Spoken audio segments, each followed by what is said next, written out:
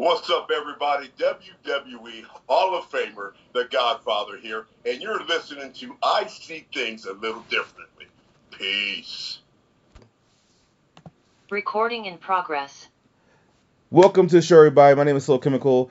I see things a little differently. A special episode. We have a WWE Hall of Famer in the house. I can see him. He can't see me. I'm still trying to figure out Zoom. You guys know my troubles with that. But welcome, the Godfather, on the show. How are you, man? What's up, my brother? Thanks for having me on the show. And don't worry, man. I see things clearly all the time. Well, it's an exciting moment for me. Actually, it's funny how my manager even got the idea to bring you on. I met you last year when you came to Colorado. And Okay. yeah, you did a convention for a friend of mine's comic book store. And he knows I'm a wrestling guy. And he said, hey, man, we usually don't have anything that you like wrestling, but we're going to have this cool guest come in. You can get an autograph from him. I was like, who is it? He's like, it's the fucking Godfather. I was like, no, you don't. Get out of here. So I went out there and met you. You couldn't have been nicer. I appreciate everything you did. And you actually had a conversation. And not many people have time to do that. I get it. But the fact that you spent time conversating, it was just a really cool experience. Do you get that often where you go? Like, do people really have the same experience? Like, hey, he talked to me for this long, and he's just a super cool guy. It's so funny. I was going through old Instagram things that people tag me in, and there's so many pictures of people with me, and there's like, hey, dude, this guy's even cooler in person, and you know what? I met this guy, and he's really cool, and man, that means the world to me, bro, because I used to be a bad guy, but I'm not a bad guy anymore, and to know that you're appreciated like that, bro, it means the world to me. I'm leaving for Detroit, and I'm like every weekend I do these conventions and these signings, and just about every weekend, and I'm in Detroit this weekend, and I can't wait, man, and when the time comes that I don't have fun, or it's not enjoyable for me anymore, I'll stop doing it because, I mean, I don't have Undertaker money, but I'm doing okay. So I don't have to do it, but I really, bro, I enjoy doing it because it's fun to me. It's fun to me. That is awesome. So on this show, we have a Monday show, a Wednesday show. The Monday show is about wrestling, and that's why we have you on. I'm gonna get to that later. But you were in the industry for so long that I find myself leaving as this show is growing, as my other stuff is growing. I would love to know, how did you get into the strip club industry? How did I get into the strip club industry? Yeah. Um, I just got done playing football at the University of Nevada, Reno. A lot of people don't know, and I'm not as much as a cowboy as I used to be, but I'm old country music, chewing tobacco, getting tattoos, riding Harley Davidsons. I'm that guy. And not as much as I used to be, but I was that guy at that time.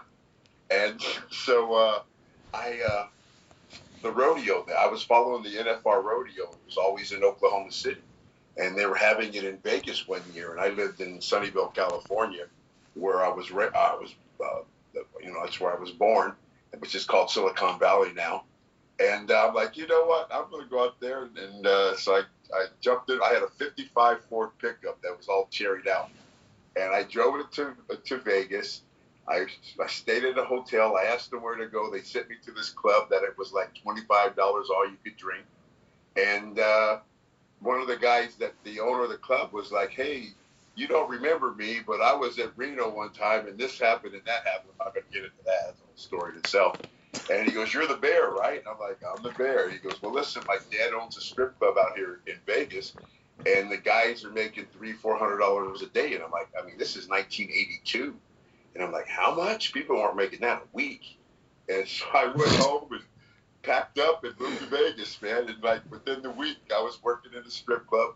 I was a bouncer for about 1 or 2 weeks. And then the bartenders got fired. They made me a bartender. From after that time, I was either a bartender, a manager, or one of the owners.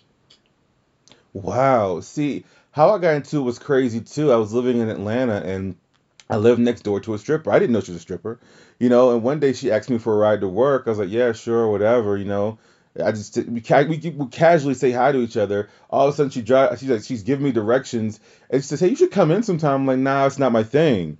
And then she puts, hey, no, I'm not telling you to come in to have fun. I think you'll make a good bouncer. And I was Uh, like, oh, so I kind of went in. Like, I won't lie, my first couple weeks were terrifying because, like, the rules were so weird. One guy said, "Hey, man, these are our women. No one can touch them, and we're beating people up. Like, what are we doing?" But no, I loved it. It got me through school. But as I'm transitioning out of school, I found myself leaving it, and I was just always curious about how you got into it because I know for a while you owned your own club. So, I was one of the owners of Cheetahs here in Las Vegas. There was three owners, and we sold it just about 4 years ago. We sold the club, do you miss and it at now all? it's called something else, and it's totally new. When I had it, it was alcohol and topless. Now it's totally nude with no alcohol, and I don't think they're doing too well. But yeah, I am completely out of the business of. I'm done. I woke up this morning. You probably couldn't pay me to go to a strip club. I've been to so many strip clubs Mm. all my life for so many years, bro. I've been to just about every. Me and Undertaker probably been through to every strip club in the United States. Yeah, that industry does wear on you that way. I can see that. I could definitely see that. So before we get to wrestling, I have another question because you are in the cannabis field. I do know you smoke. Do you actually own any dispensaries or anything like that? No, I do not own any dispensaries. I do have my own cannabis line through Dr. Green Thumbs, which is Be Real from Cypress Hill. He owns 8 dispensaries in California called Dr. Green Thumbs. I have my own Insane Godfather line, cannabis line, strain through them. And very shortly, I'm going to have my own pre rolls, some candy bars, and some other stuff here in Vegas. And so that's the cannabis side. Isn't Oh, nice. that great? That is. And before we went on air, you were saying how it kind of helps you mellow out. Like, when did you find that out, or were you just is it just something as you got older you realized? I was Papa Shango, 27 years old, taking every pill you like it is, Percocets, Percodans, Asomas, Halcyons, I mean, the list goes on, and drinking a bottle of Jack a day. Okay, that was cool, but I wouldn't smoke any weed. No, I ain't doing that. I said I ain't doing that hippie shit. And I was going through a really ugly divorce, this Papa Shango, and a really good friend of mine named Big Worm, God rest his soul, is not with us anymore. He got me to try it for the first time at 27 years old. And then after I smoked, I'm like, you know what? Man, my shoulder don't hurt like it used to hurt. I'm like, you know what, bro? My knees feel better. And I'm like, dude, let's go to the gym. And I went to the gym and I got the best pump I ever had. And then we went and ate, man. And I'm telling you, we had like Jack in the Box. It was like the best hamburger I ever had in my motherfucking life, you know? And slowly it got me off of the pills. Do I still drink? Yeah. But I'm getting ready to have knee surgery. So I don't know if I can stick to this. But in 20 years, man, I bet you 20 years since I've taken a pain pill, a muscle relaxer, anything. I usually rely on cannabis, CBD, hemp, everything that's associated with that plant for my health. Unfortunately, I'm going to have knee repair really soon, and I'll probably have to get on something, but I'll be on it. I'm sure they're going to put me on some type of pain medicine. But I'll get off of it as soon as I can because that stuff's not. I've seen too many brothers die from that stuff. Yeah, I've had a few surgeries myself, and I actually don't use anything. I have a family of addiction, and I just know that stuff is easily be relied on. So I took the first time I ever took a freaking I can't remember what was it called that they put Percocet. They put me on Percocet when I had my first Yes, surgery, sir. and I felt that, and I said, oh, I'm never getting on this again. And I've had a couple more surgeries since, and it's painful, but I take nothing, so I feel you on that for sure. I'm gonna find out here next week or so. But I think I need total only part of my body that's really selling my age is my knees, and it's just I beat my knees up from basketball, football, wrestling, and motor. People don't know this, but I used to race dirt bikes in the desert, not motocross, but like Baja type of racing where you're going through the desert 100 miles an hour, and I beat my knees up pretty bad. So I don't know. I have a feeling I don't know if I can go through it without it, but I'll try. I'll try. I'm with you on there. So now my fans will kill me if I don't get to wrestling, but I'm not gonna get to the traditional stuff because we saw the Steve Austin podcast that was freaking awesome. You guys went through a lot of things there. I do have a question for you. Do you still watch the product at all? No, Okay. Why is that? You just no. not at all. What is there for a reason, or just kind of say, hey, I'm just doing my thing? Um, I have respect for the business. I'm glad that there's places like Impact and AEW for the guys to go and make more money. Um, have nothing against the business. The business has made me money. The business has made me lifelong friends. But I've moved on, Mm. and I don't watch much TV as it is. But no, I don't watch any wrestling. Nothing against the product at all. I just watch very little TV, and it's not going to be 3 hours of wrestling where they have 4 matches, you know. Right, But right. nothing about I like I said, I'm just glad that the guys have other places to go, other avenues to make money. No, it makes sense. So, Yeah. I've heard your other interviews, so I know what your favorite part of your career was, but did you ever have a favorite match you were involved in yourself? No. Really? I swear I ask other wrestlers this question, and then when I ask them, they go, "Oh, that's the way to look at it." I don't see how you could say when you've had hundreds and hundreds of matches, how you can pick just one. What I tell people is, you'd be better off asking me, what was your best match against Bret Hart? What was your Mm. best match against Ultimate Warrior? What was your best match against Undertaker? And was it as Papi Shango, Godfather, Goodfather, Right to Cinch? I mean, there's so many. You'd have to ask me what was my best match against that person. Interesting. That's actually a really good answer. I mean, lied. I can make up some shit and say, "Oh, the King of the Ring, 96 King of the Ring, me and Shawn Michaels did a Broadway." I mean, I can say that type of shit, but bro, it's just there's too many matches that I love working with. There wasn't no one person I love working with.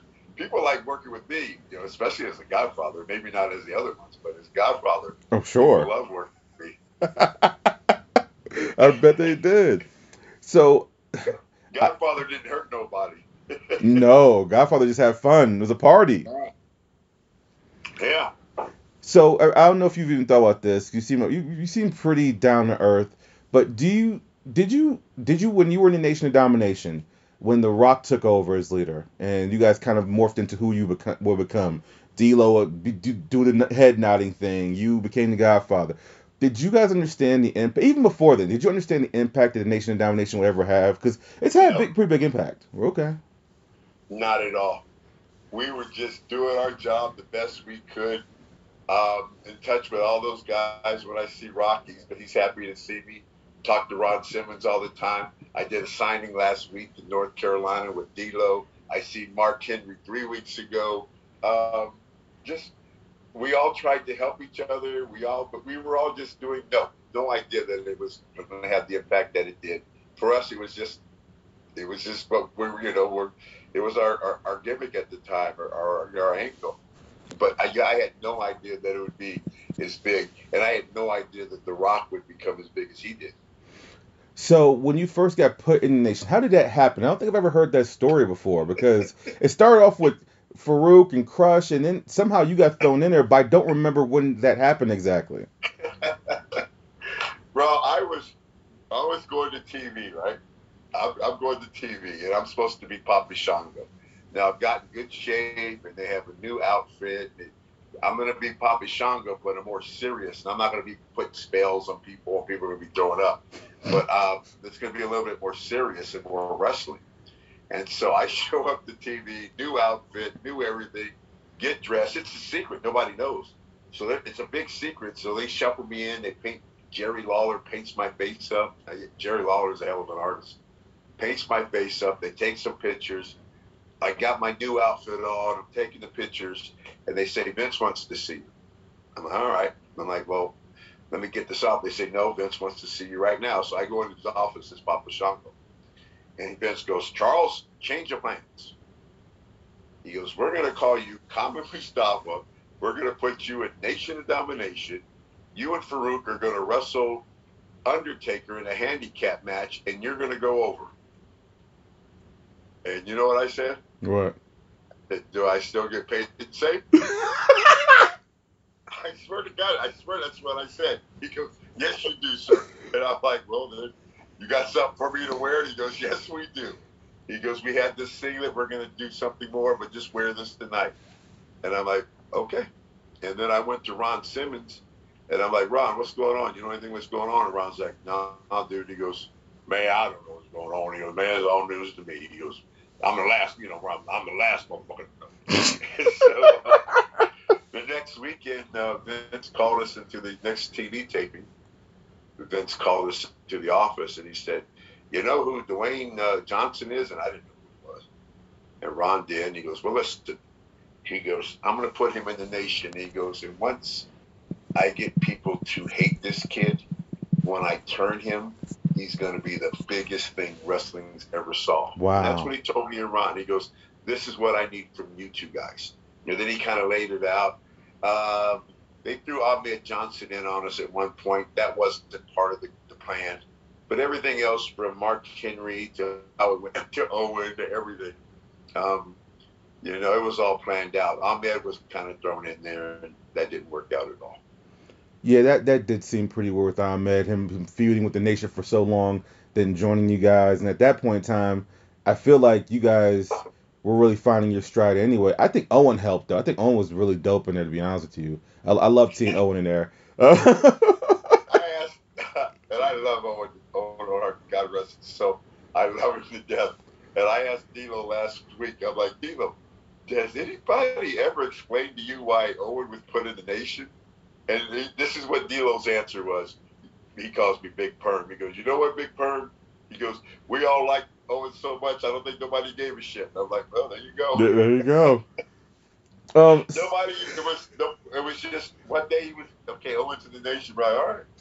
If it was somebody else, we would have been like, nah, man, no, he ain't putting him in the Nation. Interesting. If Ron okayed it, it's okay. Ron's the final say.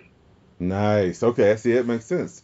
So, question did you ever, and I've heard you say this before, and that last line was, it seemed like you were willing to go with the flow, but as you look back, now that you're done with your wrestling career, was there anything that you didn't do that you wanted to do, like someone that you wanted to work with, but you didn't get a chance to at the time?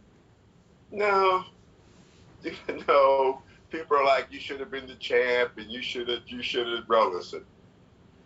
Life is the way it is. There can only be so many Stone Colds. There can only be so many Undertakers. There can only be so many Rocks. Even though there are people with talent to have those positions, there can only be so many of those.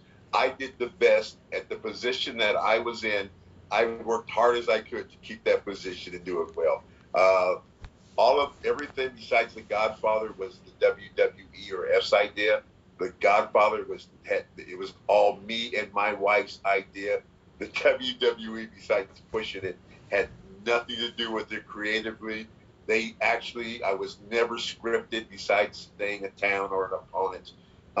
I was allowed free to say and do whatever I wanted to say. We knew how much time we had and who was going over. Other than that, they let me do my thing. And if I was wrestling you, and it came to the point where I would offer you the girls, you had no idea what I was going to say to you. And I keep it a little personal, just between me and you. And you'd have no idea. You knew when I said this, the match was going to start. But what I said before that, it was all up to me. And people were always like, oh, shit, what's he going to say today?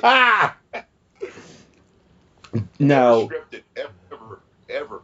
So I remember, I don't know why I remember this, but I remember when The Rock first called you the Godfather. And I remember that because it was so random. I was like, why is he the Godfather?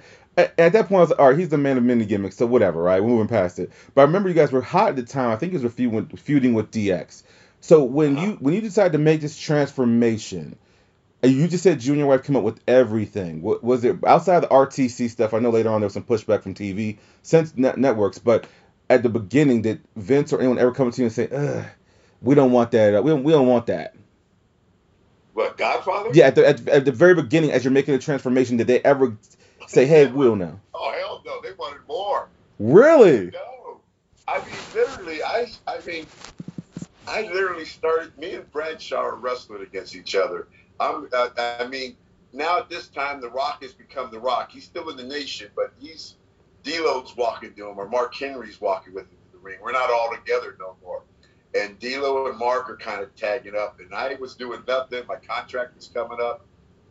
How I actually dressed is I wore these black hats, I wore a black vest, black pants, and black boots, and silver everywhere. I started growing my hair because I wasn't wrestling. Me and D'Lo were just taking the tombstones or the rock bottom. We were taking people's finishes for him at the end of the match. That's all we were doing.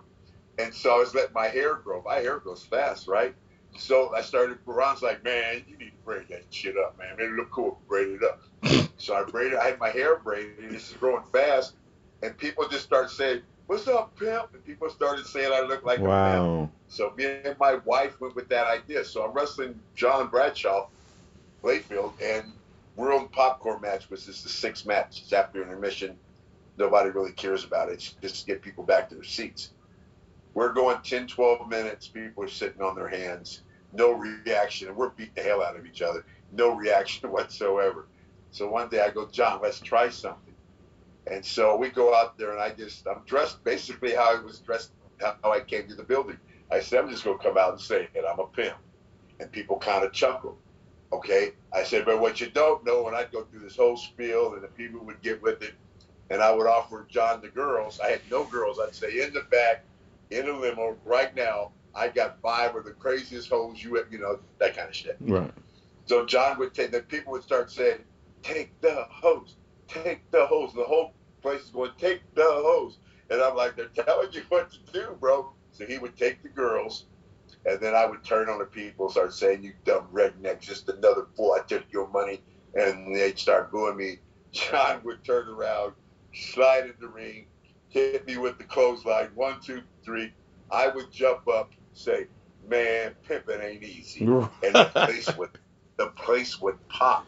So we went from beating ourselves to death for 12 minutes, beating the hell out of each other, to not doing anything and having a reaction the whole time. Even to the finish, where we got a double pop at the end. Even after I lost, I got a pop. And we did that 2 days. And then we went to TV, and Vince came to me, and he's like, Charles, you think you can find some girls? I hear we might think this might have some legs to it. And so me and Undertaker, we went to the local strip club. We got some girls. We brought them back. We put them on TV. And from the very end, I was not scripted. He just kind of said, do your thing, man. And I went out there and did my thing. And when I came back, I got like this standing ovation from the office. And just like, I think we have something here. And then the next week, they got the girls, and they took all that over, man. And then they would get the girls from strip clubs. And at the end, the strip club girls were acting so crazy and wild that, partly because of me, but that they started getting actresses, and the actresses were worse than the strip club girls, man. So believe me, it was a fun time. It was a fun time. And also, the legacy of the ladies is deeper because I believe it's 1 or 2 of the ladies became main women roster wrestlers, right? Lita was one of my hopes. And wasn't Victoria? Victoria was one of my hopes. I put Victoria through a table before she was even a wrestler. Jeez. So like that had some legs, some serious legs to it. There's a lot of girls. I mean, there's a lot of girls that beat wrestlers. I don't know. I have to think some more. But there was girls that the Budweiser girls, the twins, the blondes back in the day. They were my hoes in L.A. They got noticed out for being my hoes at WrestleMania. I did not know that. Oh, we had a bunch of video. Yeah, and my hoes did well.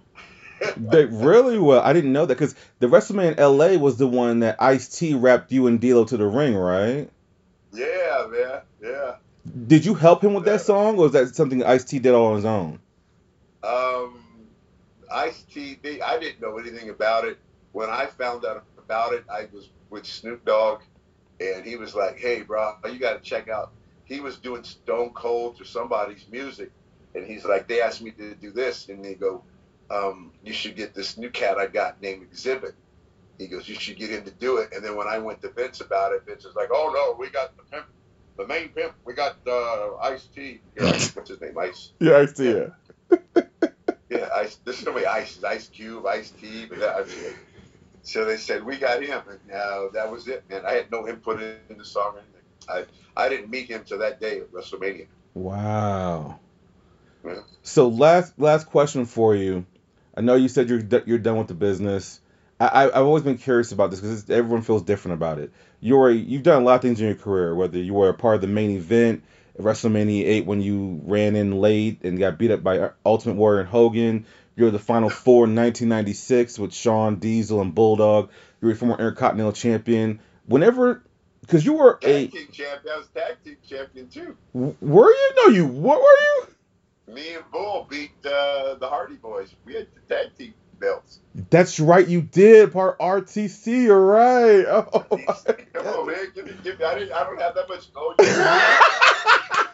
I'm sorry. I ain't trying to jip you. I forgot about that run because it was so brief. Like RTC came and just left so fast. But you're right. You guys did have gold. Did having a title mean something? Because to me, the Godfather was always a title onto itself. You didn't actually need a championship. You were special on your own. When they put the belts on me, the belt didn't mean anything. I had the hose, and the belt was just something that the girls carried. They just wanted to legitimize me a little bit. That was it, because the belt meant nothing. The belt, and then unfortunately, they were going to drop it to Owen that night that that accident happened. But then they dropped it shortly after to Jeff Jarrett because it didn't mean anything on me. I didn't even want it. I had my hose. I didn't need no belt. Would you rather have a belt or hose? Right. Oh goodness. Well, I appreciate you coming on the show. That's our time. Do you want to plug your stuff one more time before you go? If you're in LA, you can only get my cannabis strain in LA. It's called Insane Godfather. It's out at all the Dr. Green Thumb dispensaries, along with some others. But everybody follow me on Instagram. I'm The Godfather, all one word, The Godfather. And check me out, man. I'm always doing some stupid things, man. Oh, I appreciate you coming on, man. Thank you so much. This was fun. And I will talk to you down the road, brother. You got it, man. Stay safe. Stay healthy, my brother. Be safe. We're out. Peace. Recording stopped.